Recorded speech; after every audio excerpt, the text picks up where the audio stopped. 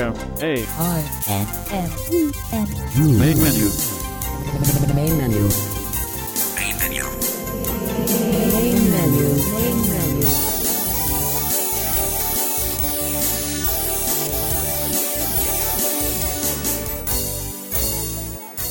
Welcome to Main Menu for the week of November 9 through November 15, 2012. I'm your host, David Tanner, and very glad to have you with us here today on Main Menu. We are always pleased to have you coming back if you are a regular listener to Main Menu. If this is your first time listening to Main Menu, welcome in, and we hope you'll continue to come back and listen to us every week.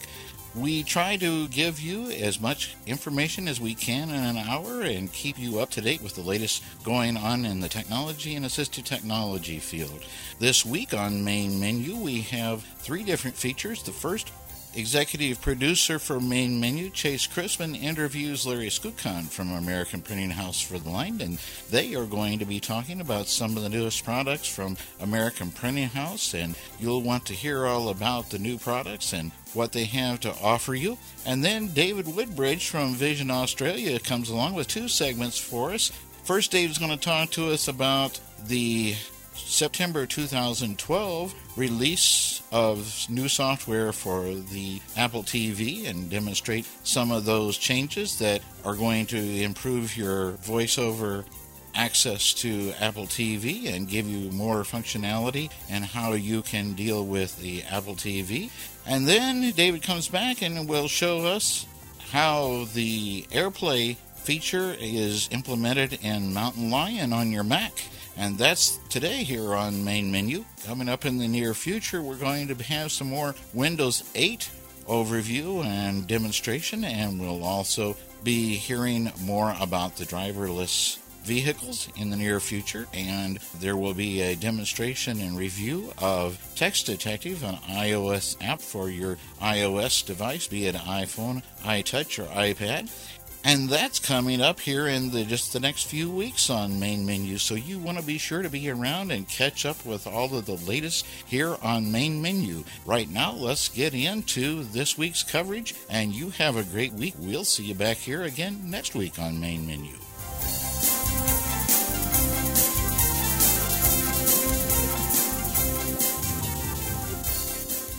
All of us here on the Main Menu team consider your thoughts, questions, suggestions, and any other feedback that you may have very important. To interact with us on the show, you can send an email to mainmenu@acbradio.org.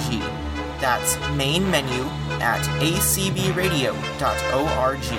If you would like to find past show archives and more information about Main Menu, you can visit our website at mainmenu.acbradio.org.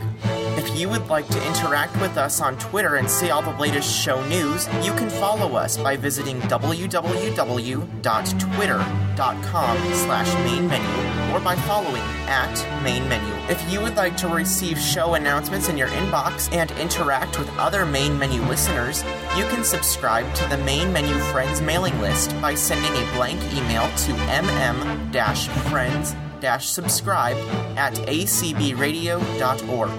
That's mm-friends-subscribe@acbradio.org. If you're interested in other ACB Radio programming besides Main Menu, you can learn more about ACB Radio by visiting www.acbradio.org. If you would like to receive Main Menu as a weekly podcast, you can do so by subscribing to the Main Menu podcast feed with the URL http://mainmenu.acbradio.org/rss.php. You can also hear us by subscribing to Main Menu in the iTunes Store or by finding us in the iBlink radio app made by Serotech for iOS and Android-powered devices. Finally, we are heard on radio reading services from all over the world. The radio reading service in your state or country may already be carrying Main Menu every week. If you would like to receive announcements about the latest ACB radio programming news, including Main Menu, you can can subscribe to the ACB Radio Announce Only mailing list by sending an email to announce-subscribe@acbradio.org. That's announce-subscribe@acbradio.org. Finally, if you would like to interact with listeners of all ACB Radio programs, you can subscribe to the ACB Radio Friends list by sending a blank email to friends-subscribe@acbradio.org. Anytime that you have any comments, questions, or suggestions that you would like us to hear, please get in touch with us.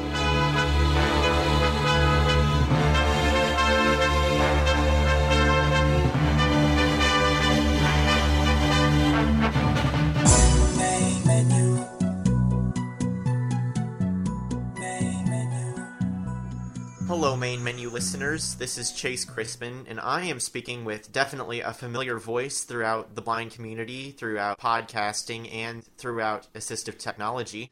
So this is a person that all of you are familiar with, and we are talking today about some pretty cool new technology. So, Larry Skutcon from the American Printing House for the Blind, welcome back to Main Menu. Well, thank you so much, Chase. It's really a pleasure to be here, and I'm really excited for you being able to run Main Menu like this and doing such a great job, and appreciate you having me on here for an interview, and appreciate all of your listeners as well. So, great. Yeah, we really do have some pretty exciting technology to talk about. I'm looking forward to discussing it with you. So let's start with the Braille Plus 18, since that's kind of the newest one. Can you kind of just give us an idea of kind of the background of the Braille Plus 18? And there's already been a demo here on Main Menu of it, but I think it'd be a good idea to just kind of talk about where it came from and the basic concept of it. Okay, sure, yeah. Well, to give you the long picture of it, it's note takers have been always kind of an interesting thing in the blind community. You know, the Braille and Speak was the first guy out. Well, actually, even before that, it's really interesting being in such a progressive state like Kentucky. The Kentucky Department for the Blind had actually came up with a design for a note taker that fit in a VCR case, if you can even remember what VCRs were. And it had a Braille display, and it was called the Pocket Braille. And of course, Blazy Engineering kind of took that design and really ran with it, and came out with the Braille and Speak. I believe that was probably mid-'80s or so. And ever since then, it's really kind of created an industry. There's a fine line between what a blind person can really use effectively to create content with, to write messages or emails or stories or whatever.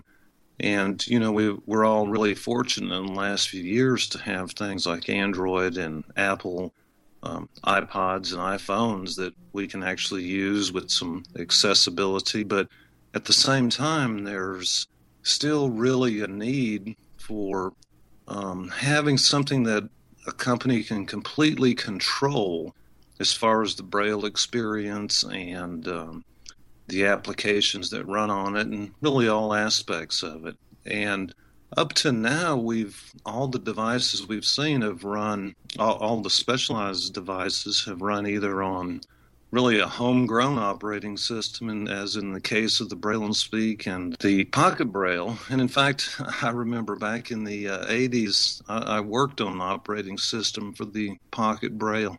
And it was really more than I wanted to get into low-level programming. But now, here in the last 5 years or so, we've seen this explosion of mobile devices and operating systems that have evolved to take advantage of them. But we haven't seen really great ways to input and control the devices as much as we would like as blind consumers. So, about 3 or 4 years ago, many people got together and decided, well, you know, if we could make a device with a Braille keyboard and a Braille display that could run on Apple or Android, things would really be, we'd have the best of both worlds. We'd have this great keyboard that we could work. And that was to see the problem with touchscreens, as you well know, Chase, is that you have to hear them to be able to use them effectively. And even when you're typing, you pretty much need to hear the confirmation of the letters that you're touching. And that's great for, a couple words here and there. But when you really want to use it to do some writing or what have you, it becomes a burden pretty quickly.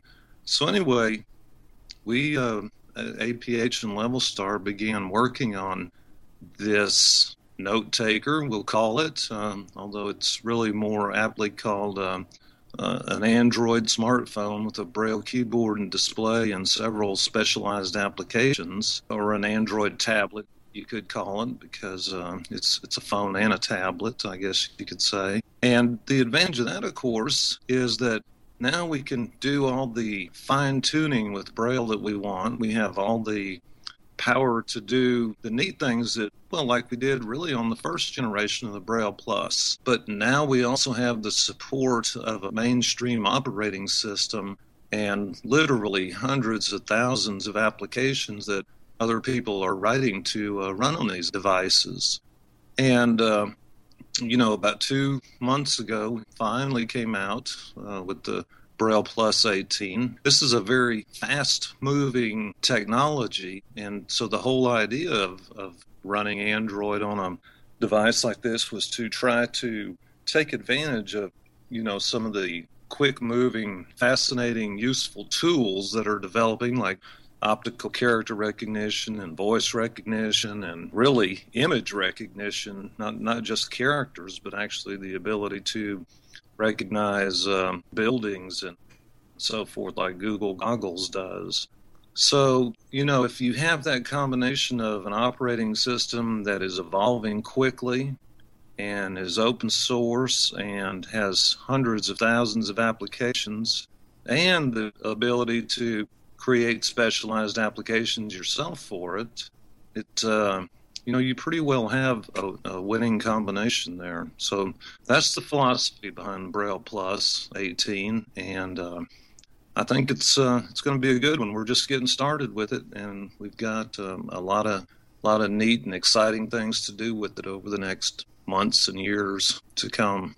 So a lot of the concern with some of these specialized products, especially the ones in the past, has been that they start off running a popular operating system like maybe Windows CE or Windows Mobile, but they never really get upgraded. Can you talk a little bit about how Android will kind of allow the Braille Plus to keep with Android, and how you guys at APH and Level Star plan to kind of keep with Android upgrades? Well, we certainly hope to.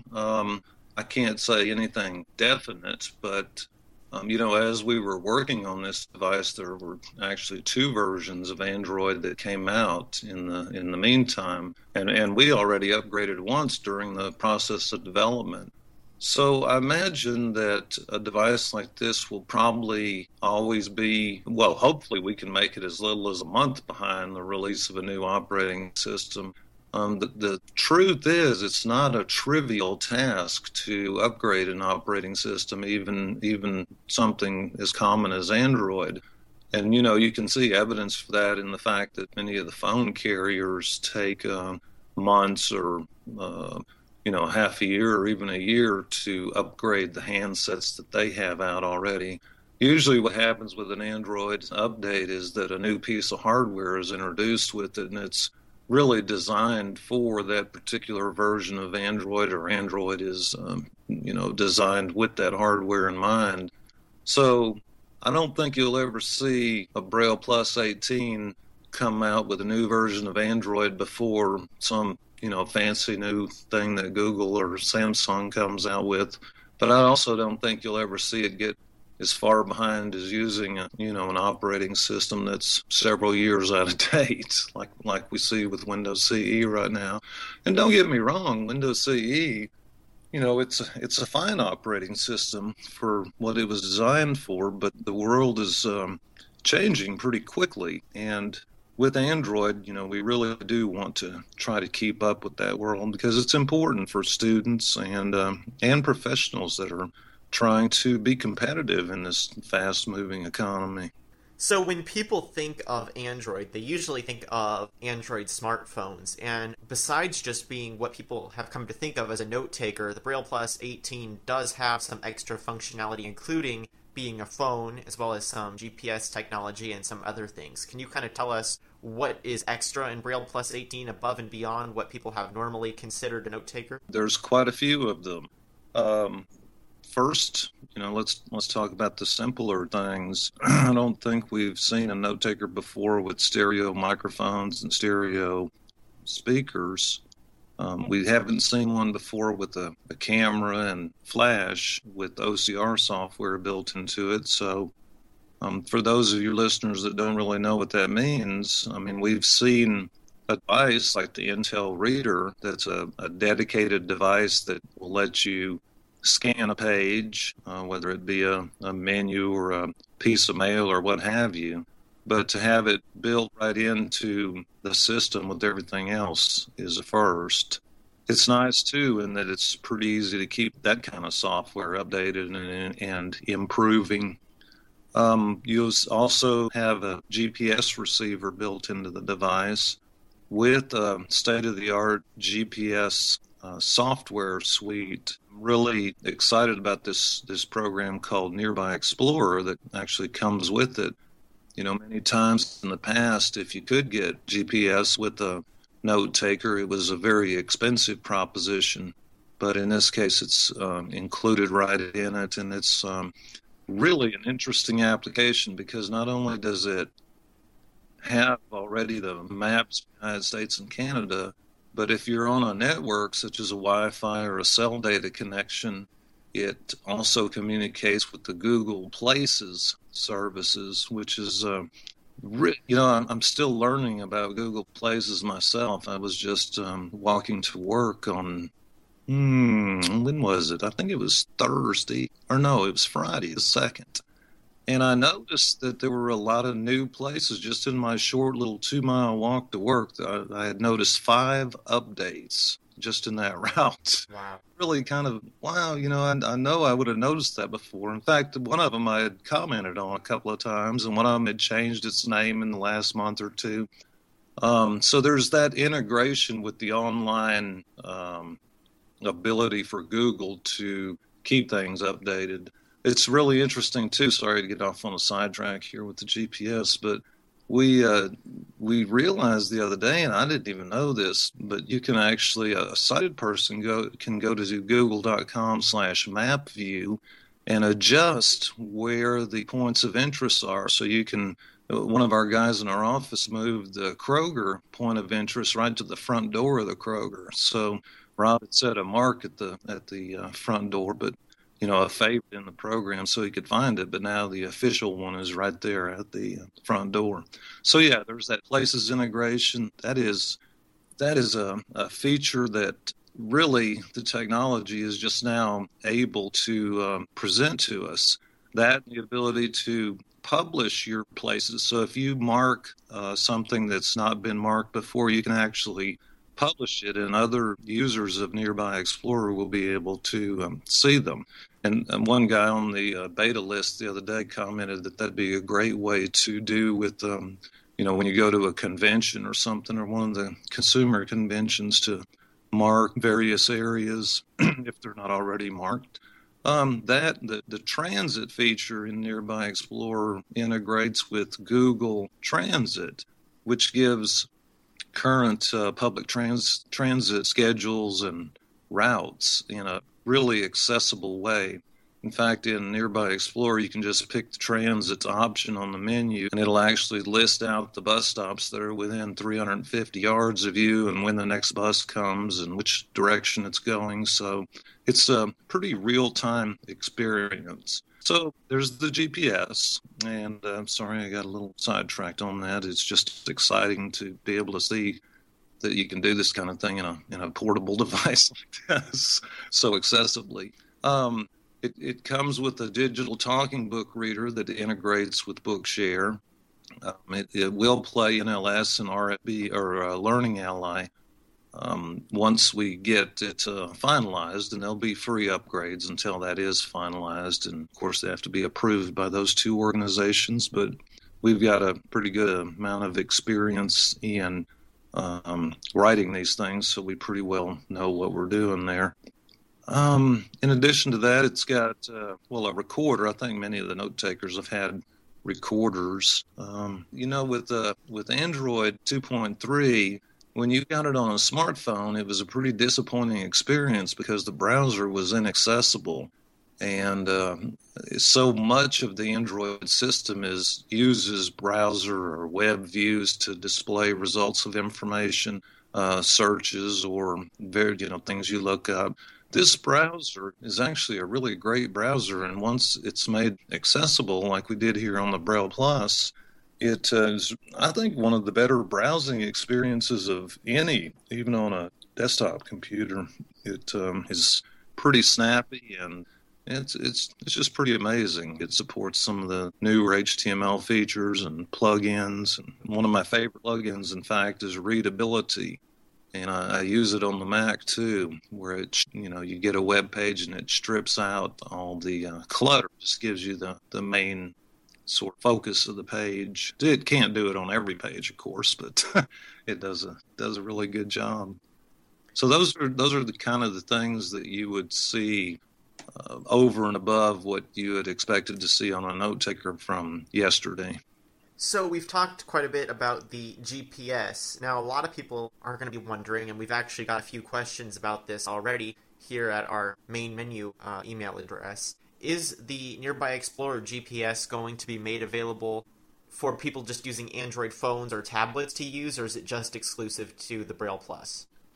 No, we will be making it available as an app for the Android market. I don't know exactly when that'll be. We're still touching it up for a few things on the phone. It's a little bit different using it on a device like this that's got arrow keys and using it on a touch screen. So we've still got a few little interface issues we're ironing out to make sure it works on, it already works on Ice Cream Sandwich and Jelly Bean, but we could make it work better. Yes, the short answer is yeah, it'll be available on the Android market for other devices as well. I don't have a price for it, though. I expect it'll be less than $100, but you know what? I shouldn't even say that. I'm never really good with prices that these will be, so let's leave it at we don't really know. Comparable with what others are in the market. That's good, because it's so powerful that it'll be nice to get that out to people who, don't want to buy the Braille product for whatever reason. So that's a pretty good thing. We've already said that the Braille Plus can be used as a cell phone, but as a lot of people have guessed, because it has a built-in Braille display, it's not large, but it's a bit large to be held to your ear as a phone. Can you kind of explain how APH intends this to be used in terms of a cell phone? The way, there's several ways to do it. I use it most often, actually, with earbuds and the built-in microphones on it. You can also use it with, just using it as a speakerphone with its speakers or a Bluetooth headset. So, several ways you can use it. And you can put it up to your ear. It's got a earpiece there in the place where you would expect, but it's larger than most what you would expect a phone to be. It's a small device, but it's still larger than, say, an iPhone. Although the way these phones are getting bigger and bigger with their screens, this may be the common thing. Although this is still thicker than some of the bigger phones. What carriers is it supporting right now? The GSM carriers, which in the U.S. are T-Mobile and AT&T. Is there any CDMA support planned for the future? The module that's in it already supports CDMA. We have still got some regulatory FCC and FCC tests that we need to bring it through. And once we do that, you'll actually have to send your Braille Plus 18 back in to get it upgraded. It's not anything in the hardware, but one of the rules with the FCC is that we cannot upgrade the cell module in the field like that. I guess they don't want things to go awry and bring their networks down or whatever. But us Verizon people do have hope to kind of use this with our plans.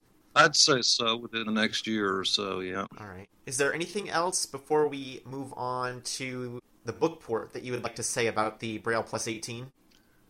I think one of the most exciting things about it is, it's low price. And some of you may laugh when you say, well, $3,600 is not that low a price, but it's really not that bad of a price either for, an integrated Braille display in a device like this. I wish we could sell 5 million of them and get the price down like Apple does. And it's just not possible. There's not that many of us out there. Is there still plans for a smaller version of the Braille Plus without the Braille display, but with the same functionality? Is that still planned? There is, Chase. What are your thoughts about that? Is there really a market for such a thing like that would come in around probably $2,000? Essentially, it would be an Android smartphone with a Braille keyboard on it. I think there would be, and of course I have to say that that's my opinion, doesn't reflect ACB radios or anything like that, but as we've said, the Braille Plus 18 is a bit large to be held to your ear, so for people that really like portability and they want to truly use this as a phone, I think that would really be a good option. And there's also the factor that people already have Braille displays, and this is something that we saw with the original Braille Plus. People could connect whatever Braille display they had to the unit without a Braille display and use that, which cuts price if they have one already around the house that they want to use as a Braille display with the device. So if there is support for third-party Braille displays like the APH Refresher Braille, I think a voice-only model of the Braille Plus would be a really good thing. Sure, I agree. All right, well, let's kind of shift gears here and talk about the Bookport desktop, or as it's called, Bookport DT. This is another really new and exciting product. Can you kind of explain to us what the Bookport DT is? Yeah, and again, I'll give you the kind of longer history version. APH has sold the cassette desktop recorder for years and years, and it's been kind of the workhorse of many blind students, but so many of them, find it the best way to take notes, to record meetings or functions that they go to. But cassettes are gone. We all need to face that fact, and in some ways it's sad because the cassette was very easy to use. There was a common denominator. They all had a play key and a rewind and a fast forward and a stop and a record, and maybe a pause if you were lucky. With the digital ones, there's a little more flexibility, but with that introduces some complexity. What we tried to do with Bookport DT was to bring the experience of the cassette desktop recorder, the simplicity, to the digital arena, while still giving you the benefits of the digital media, being that better quality recording. Better abilities to insert and delete material. And then at the same time, give you the ability with the wireless technology to obtain your reading material on the device without having to use a computer. And the Bookport DT is actually the first device in the United States designed to take advantage of a protocol called DAISY Online. DAISY Online is sort of a two-part deal. We have the client in the Bookport DT. We also have a server that we're working on at APH and is already set up to distribute Reader's Digest and Newsweek as soon as we get the NLS approval with it. And we have a couple other pretty great ideas for obtaining content on it as well that you'll be seeing over the next few months. So the whole idea really is to give you a good, high-quality sounding device that records well and can operate independently from a computer. So you don't even really have to have or even know about computers to take pretty effective use of this thing. A lot of people are familiar with the Bookport Plus, which is a very small and portable player. So a lot of people are wondering, why would I want a desktop version of a player when I can have a portable version? Can you kind of explain maybe the advantages of a bigger player? Well, a lot of people like that whole room sound. And, at first I was thinking the same thing. Why would you even, you've got this that fits in your pocket. Why would you want something bigger? Not only is the sound of the speaker, but you've also got the NLS cartridge holder in the front of the device. So that's built right in. You can get your recordings from NLS in the mail if you want to, and put them right in there. Or you can get blank NLS recordings, or NLS cartridges from places like APH and others, and make your own digital talking book cartridges if you want to.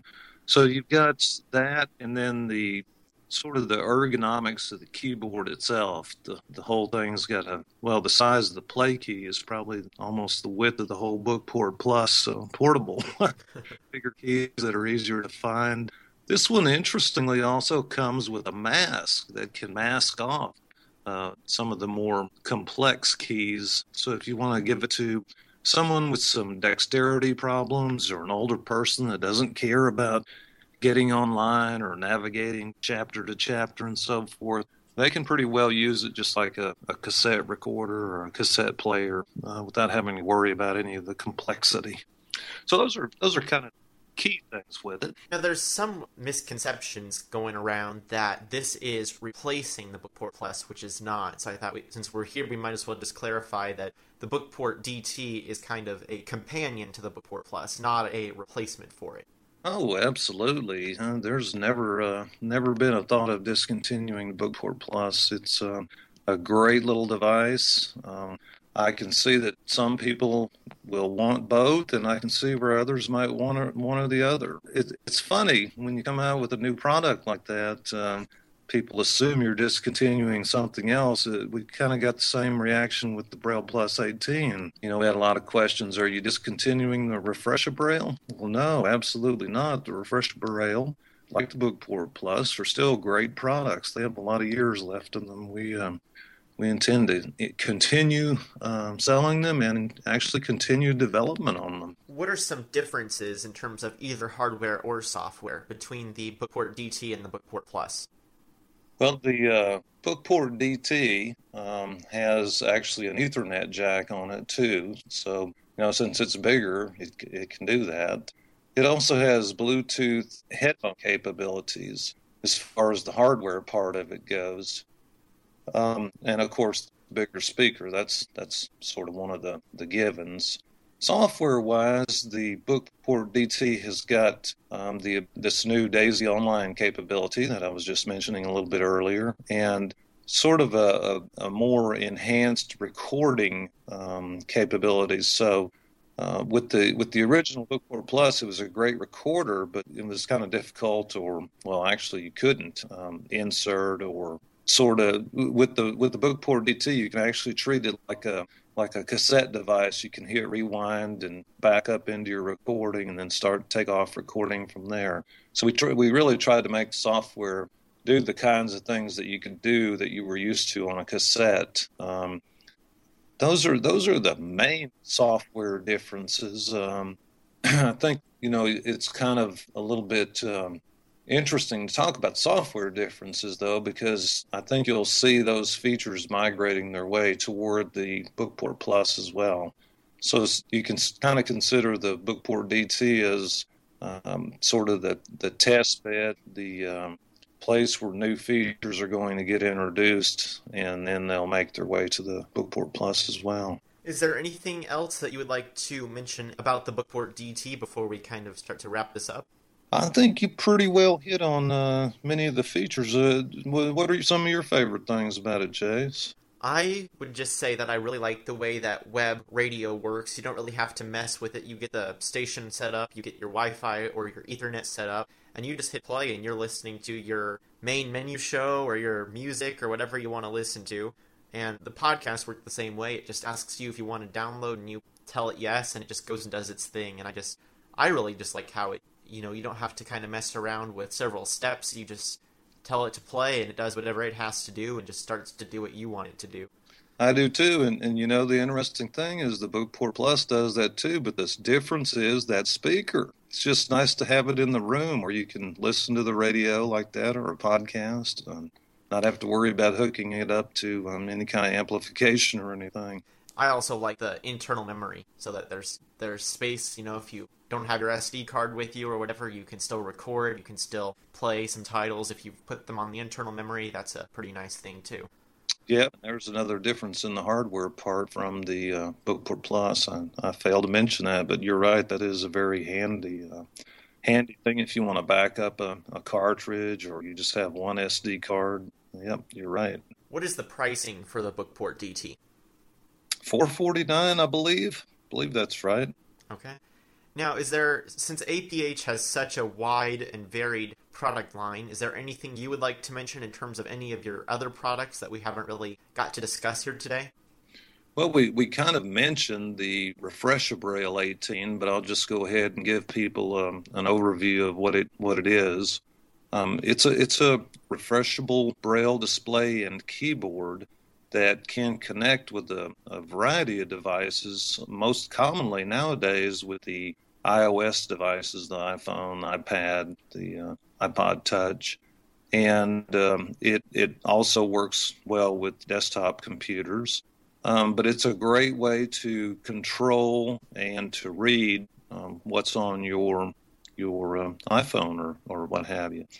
It runs pretty well a good week on a battery charge using it with an iPhone, and it's a much more reasonable price than trying to buy a whole Braille Plus 18, which the price is $16.95 for that. So it's really a good deal for a very well built refreshable Braille display. Of course, we also have some really good software.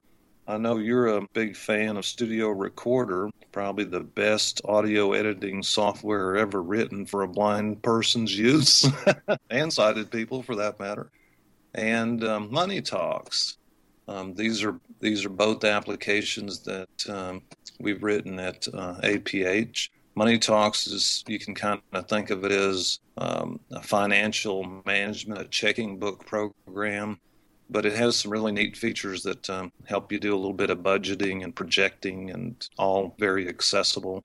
It can be self-voicing, but it also works very well with JAWS and Windowise. We really would like to do some Mac versions of those two applications as well at some point. But not really going to say that we're doing that or not doing that. But that's certainly something we've discussed. We've also got other applications like BookWizard Producer, which is a program to let you create digital talking books. In fact, that's what we use in the studios there at American Printing House for the blind to record over 500 titles a year for NLS. So when you hear a book that's recorded at APH, it's using BookWizard Producer and Studio Recorder when they actually create that book. We've also got some games that are worth checking out if you're into games. We try to make them educational. I think one of the most interesting one is Tootle Tiles. It's works very much like Mahjong, and it's made accessible in a unique way. Have you tried that one, Chase? I haven't. It is addictive and quite challenging. So if you want to check out these games, you can go to tech.aph.org,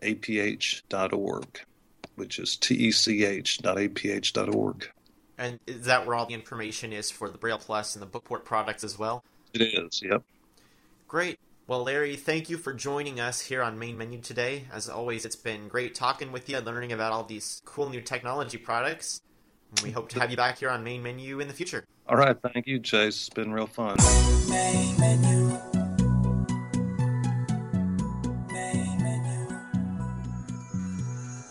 The following presentation is brought to you on Main Menu courtesy of David Woodbridge and Vision Australia. To find out more about Vision Australia, visit them on the web at www.visionaustralia.org. Vision Australia. Blindness and low vision services. Welcome to this demonstration for the update of the Apple TV of September 2012. And in this demonstration, I want to show you two things to do with the new updated Apple software on your Apple TV. The first one being you can now move icons around. similar to what you can actually do on your iOS device, i.e. iPhone, iPod Touch or iPad. So that's point 1. And point 2, I want to show you the new accessibility menu where you can actually turn on and off voiceover or captioning very quickly by holding down your menu key when you turn the accessibility menu on. So let me just say that I'm currently sitting at the home screen of my Apple TV. I've got voiceover currently running, and of course I've installed the update already, of course going through settings, general, and then software update. So the first thing I want to show you is how to move icons around on your home screen. And I'm actually going to do 2 examples. I'm actually going to move podcast to the first item in the home screen, followed by the radio icon. So at the moment, I'm just going to press my left arrow to see if I'm on the first icon of my home screen. Trailers, button, 4 of 11. Okay, let me go to the left. MLB iTunes Festival, button, 1 of 11. Okay, and of course I'm using the Apple remote with the left arrow to move to the left. Okay, I'm going to press the down arrow on the remote. Vimeo, button, 6 of 11. Move to the right. Podcasts, button, 7 Okay, of 11. now what I'm going to do now is hold down the play pause, of course, which is in the middle of the up, down, left and right arrows. If I hold it down for 1 second. In moving mode, press directional buttons to move. Okay, so it says in moving mode, press directional buttons to move. So I'm going to press the up arrow and you can hear what it says. Move to the left of MLB TV. Okay, so it says move to the left of and the current icon. So I'm going to press the left arrow key. Move to the left of iTunes Festival. Okay, move to the left of iTunes Festival, and that's exactly where I want it. So I'm going to press the play pause key again to basically complete the moving action. Ended moving mode. Okay, so now if I press the right arrow key. iTunes Festival, button, 2 of 11. Okay, iTunes Festival, 2 of 11. Press the left arrow key. Podcasts, button, 1 of 11. Okay, there's my podcasts. Well, let's go and do the same for the radio icon. So I'm going to press the down arrow to go down to the next row. YouTube, button, 6 of 11. Press the right arrow key. Video, button, 7 of 11. Right arrow key again. Radio, button, 8 of 11. Okay, there's the radio. Hold down the pause play button in until it says moving mode. In moving mode, press directional buttons to move. Okay, I'm going to press the up arrow key. Move to the left of MLB TV. And left. Move to the left of iTunes Festival. And that's exactly where I want it. So I'm going to press the play pause button again, hold it in. Ended moving mode. Okay, so if I press the right arrow key. iTunes Festival, button, 3 of 11. Press the left arrow key. Radio, button, 2 of 11. Okay, there's my radio, and left key again. Podcasts, button, 1 of 11. Okay, and there's podcasts. So basically in moving mode, you hold down the play pause button in the middle of the round circle, wait till it says moving mode, and then of course use the up, down, left or right arrows or keys to move to your desired spot on the grid, and then press the play pause button again until it says out of moving mode. Okay, so that's the first point I wanted to show you about the moving mode in the new Apple TV software update. The second one is the new accessibility menu. Now I'm just going to show you what the current menu key does when you hold it in. So I'm just going to go to the main menu part of the Apple TV from the home screen. I'm just going to press the menu button once. Of course that's below your arrow keys and it's the left hand button on the remote. Press it once. The main menu. Movies, button, 1 of 5. Okay, I'm actually going to go over to settings, so I'm just going to press the right arrow key. TV show, music, computers, settings, button, Okay, I'm going to press 5 of 5. play pause in the middle, or OK. In settings. General, button, 1 of 7. Let me go into general by pressing the OK or play pause button again. In general. About, button, 1 of 15. Okay, now what happens usually when you just press the menu key once, it takes you back to the previous menu. And of course if you hold the menu key in like I'll do now. In main menu. Settings, button, 5 of 5. I've come back to the main menu screen and I'm currently sitting on the settings icon because that's where we were when we first went into it. But if we now go in and turn accessibility menu on, so I'm going to press the OK or play pause button in the settings. In settings. General, button, 1 of 7. Okay, so play pause or OK button on general. In general. About, button, 1 of 15. I'm going to press the down arrow key to come down to accessibility. Name, network, parental, remotes, update software, time zone, sleep capture, send data to app, language, accessibility, button, 11 of 15. Okay, there's accessibility. Press the OK or play pause button again. In accessibility. Voiceover. On. Button. 1 of 4. Okay, it's voiceover, down arrow. Speech rate. Speech Slow. rate, down Button. again. Use pitch. On. Use pitch, Button. and down again. 3 of accessibility menu. Off. Button. 4 of 4. If I just pause, To access accessibility options, hold down the menu button. okay, and it just gives us some extra information on the help. Okay, I'll press the OK button. Accessibility menu. On. Button. 4 of 4. Okay, it's now on. Now if I hold down the menu key, 1 of 1. Return to main menu. Button. 1 of 3. okay, so the first option is return to menu, because that's always the first option in the menu when you're in a sub-menu. If I press the down arrow key, Voiceover. Selected. Button. 2 of 3. okay, I can turn voiceover on or off, and down again, Closed captions. Button. 3 and I of can 3. turn closed captioning on or off. So I'm just going to go back up to the first option, just going to press the up arrow, Voiceover. Return to main menu. and I'm going to choose Button. return to main menu 1 by of pressing 3. the OK or play pause button again. In accessibility. In main menu.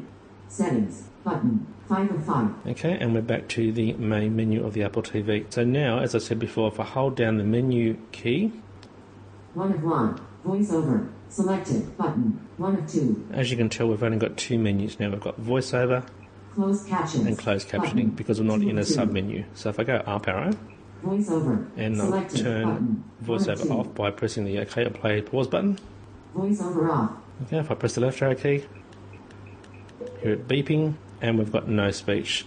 So to get speech back, hold down the menu key, and I normally just count for a second, and I'm just going to press the play pause button, or the OK button, because that's the first option in the menu, which should now be voiceover. So I'm going to press OK now. Voiceover on. In main menu. Movies. Button. 1 of 5. Okay, so we're currently on movies, 'cause that's where I moved left to when we had the voiceover turned off. Just going to press the right arrow key, TV shows. Button. and let's go 2 into of 5. TV shows, Purchase. 1 of 7. Purchase. and we'll go into 1 of 7. purchased. In purchase TV shows. All TV shows. 15. Button. 2 of 6. Okay, so now if I press and hold down the menu key, 1 of 1. Return to main menu. Button. 1 of 3. okay, so as you can hear, we've now got three options again: the return to main menu Voiceover. Voiceover. Select closed captions. and closed captions Button. again. So if I 3 of turn 3. voiceover off this time, so I'm going to press the up arrow, Voiceover. Turn voiceover Selected. off. Button. Voiceover off. okay, if I press the right arrow key, okay, I've got no speech. But this time, because I'm in a sub-menu, if I hold down the menu key, again for 1 second, now if I press select now, I'm actually just going to return to the main menu. What I'm going to do is press the down arrow key once, press OK or play pause button again. Voiceover on. And we've got In voiceover purchase back. TV shows. All TV shows. Okay, so I'm going to hold down the menu 15. key. But 1 of 1. Return to main menu. Button. 1 of 3. Okay, return to main menu. I'm going to select that's the first option. OK or play pause. In purchase TV show. In main menu. TV shows. Button. 2 of 5. And we're back to the menu of the Apple TV. So that concludes the second point about the accessibility menu. The main thing to remember is that when you're in a sub-menu, you're going to get an extra item on top of that accessibility menu, which is return to main menu. Of course, the second choice would then be voiceover. The third choice is captioning. When you're at the main Apple TV screen, then the first choice in the accessibility menu is voiceover. The second choice is captioning. So those were the two main options I wanted to talk about in this brief demonstration, i.e. moving icons around on your Apple TV home screen and the ability to be able to now toggle through the accessibility menu, voiceover or captionings on or off.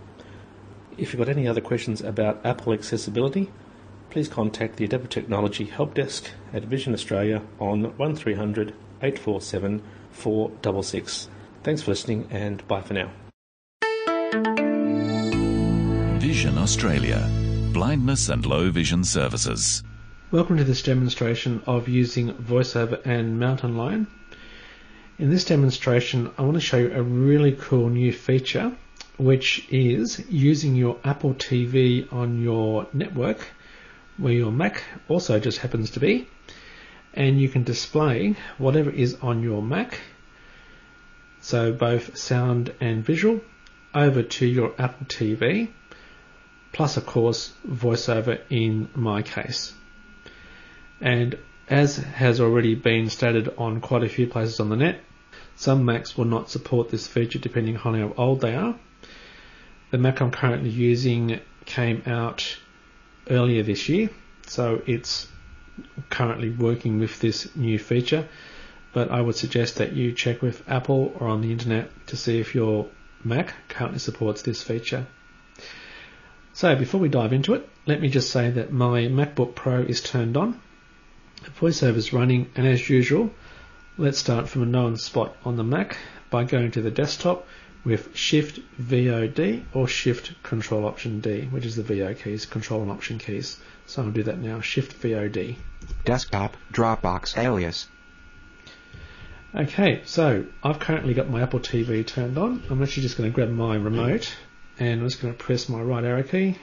TV shows. Button. 2 of 5. Yep, my Apple TV is currently turned on and it's on my same network. So what I'm going to do is I'm going to access my status menu. Now, the status menu is actually changed now in VoiceOver accessibility wise. It's now called the extras menu. So if I do VO-M twice or Control Option M twice. Menu extras. Dropbox 1.4.7 new line. All files up to date. Menu extra. Okay, there's my Dropbox menu. I'm going to do VO right arrow, Control Option right arrow. Displays, comma, AirPlay off. Menu extra. Okay, that's my displays menu. That comes up now because my Apple TV is currently active on my local network at home. So I'm going to do VO spacebar to go into the menu, or Control Option spacebar. Displays, comma, AirPlay off. Menu 4 items. Okay, VO down or Control Option down arrow. AirPlay mirroring colon, off, dimmed. Okay, it's currently off. VO down, Control Option down arrow. Living room Apple TV. Okay, there's my living room Apple TV. Come down again. Toy room. That's the toy room where I'm currently sitting doing this demonstration in my boys' toy room while they're at school. If I did down again. Open displays preferences ellipsis. That's open displays preferences. Down again. Open Okay, displays beat preferences right bottom of the menu. ellipsis.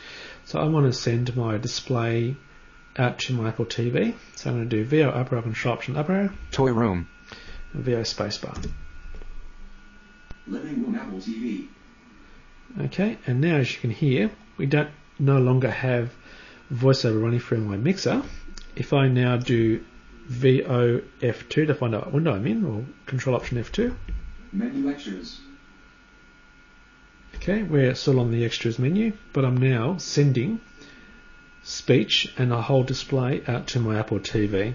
So I'm going to come out of the menu by just pressing the escape key. Dropbox alias. Selected alias. Okay, and I'm back on my desktop. Selected alias.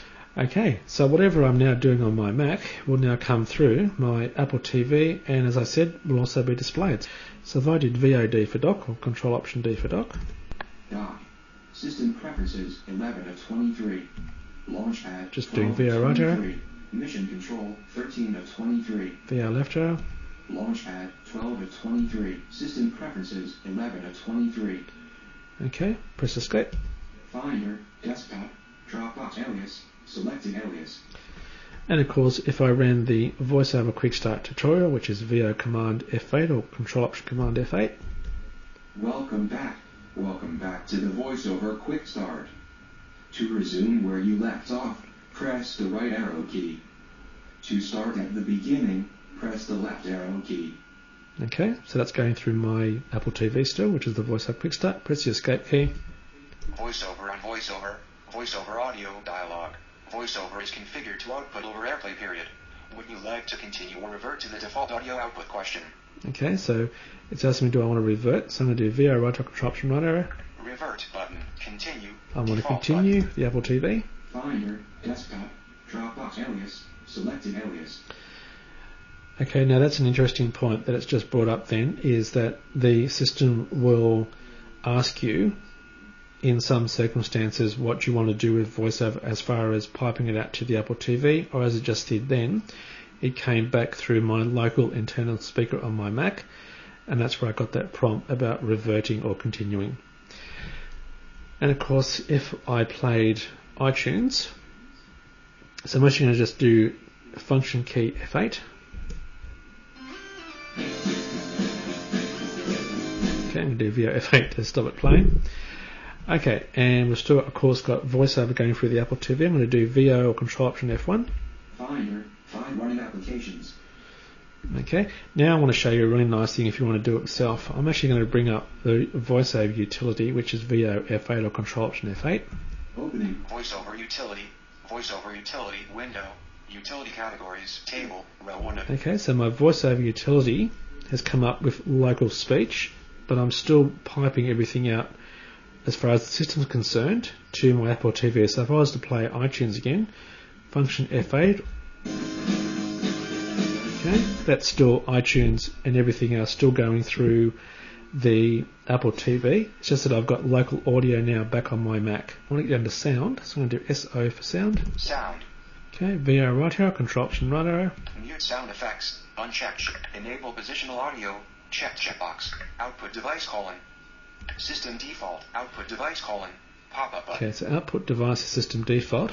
I'm now going to interact with that with VO spacebar, control option spacebar. Menu 3 items checkmark. System default. VO down arrow, control option down arrow. Built dash in output. That's built-in output. USB audio codec. USB audio codec, which is basically my mixer stroke headset at the moment. So I'm going to do VO spacebar. Interact with dialog for window, Okay. VoiceOver utility, confirm new audio setting, confirm new audio setting. Click confirm to use the new audio setting period. Click revert to the previous audio setting period. Okay, VO right arrow. Click confirm, will automatically revert and set. Revert, confirm button. Confirm VO spacebar. Closing dialog. Okay, so now I've got speech running through my headset, and if we play iTunes again with function key F8, okay, that's still got everything still going through the Apple TV. It's now because I've got my audio changed with VoiceOver, I can now do presentations by having the display sent out to the Apple TV, but I can actually use VoiceOver on my Mac. Okay, so I can go back to my desktop with Shift VOD. Desktop, Dropbox alias, Okay, selected there's alias. VoiceOver still coming through my mixer stroke headset. Go to the applications folder. Applications, now in Applications window, List View table. Okay, and so on.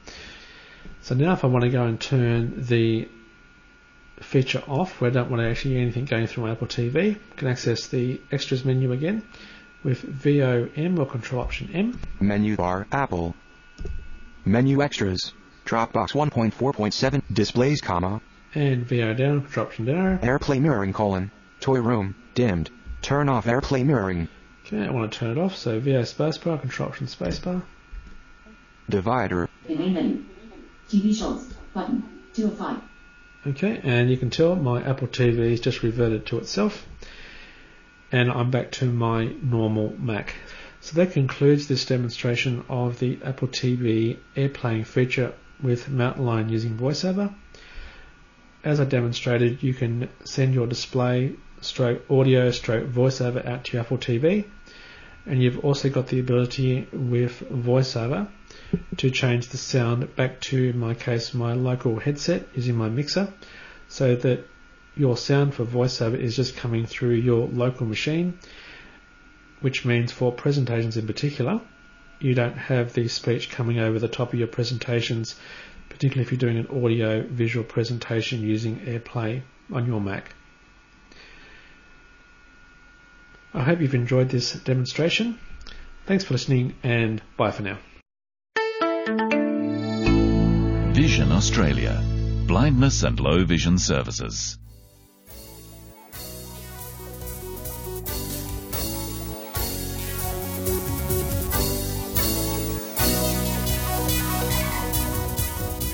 On behalf of the entire Main Menu staff, I'd like to thank you for being with us today here on Main Menu.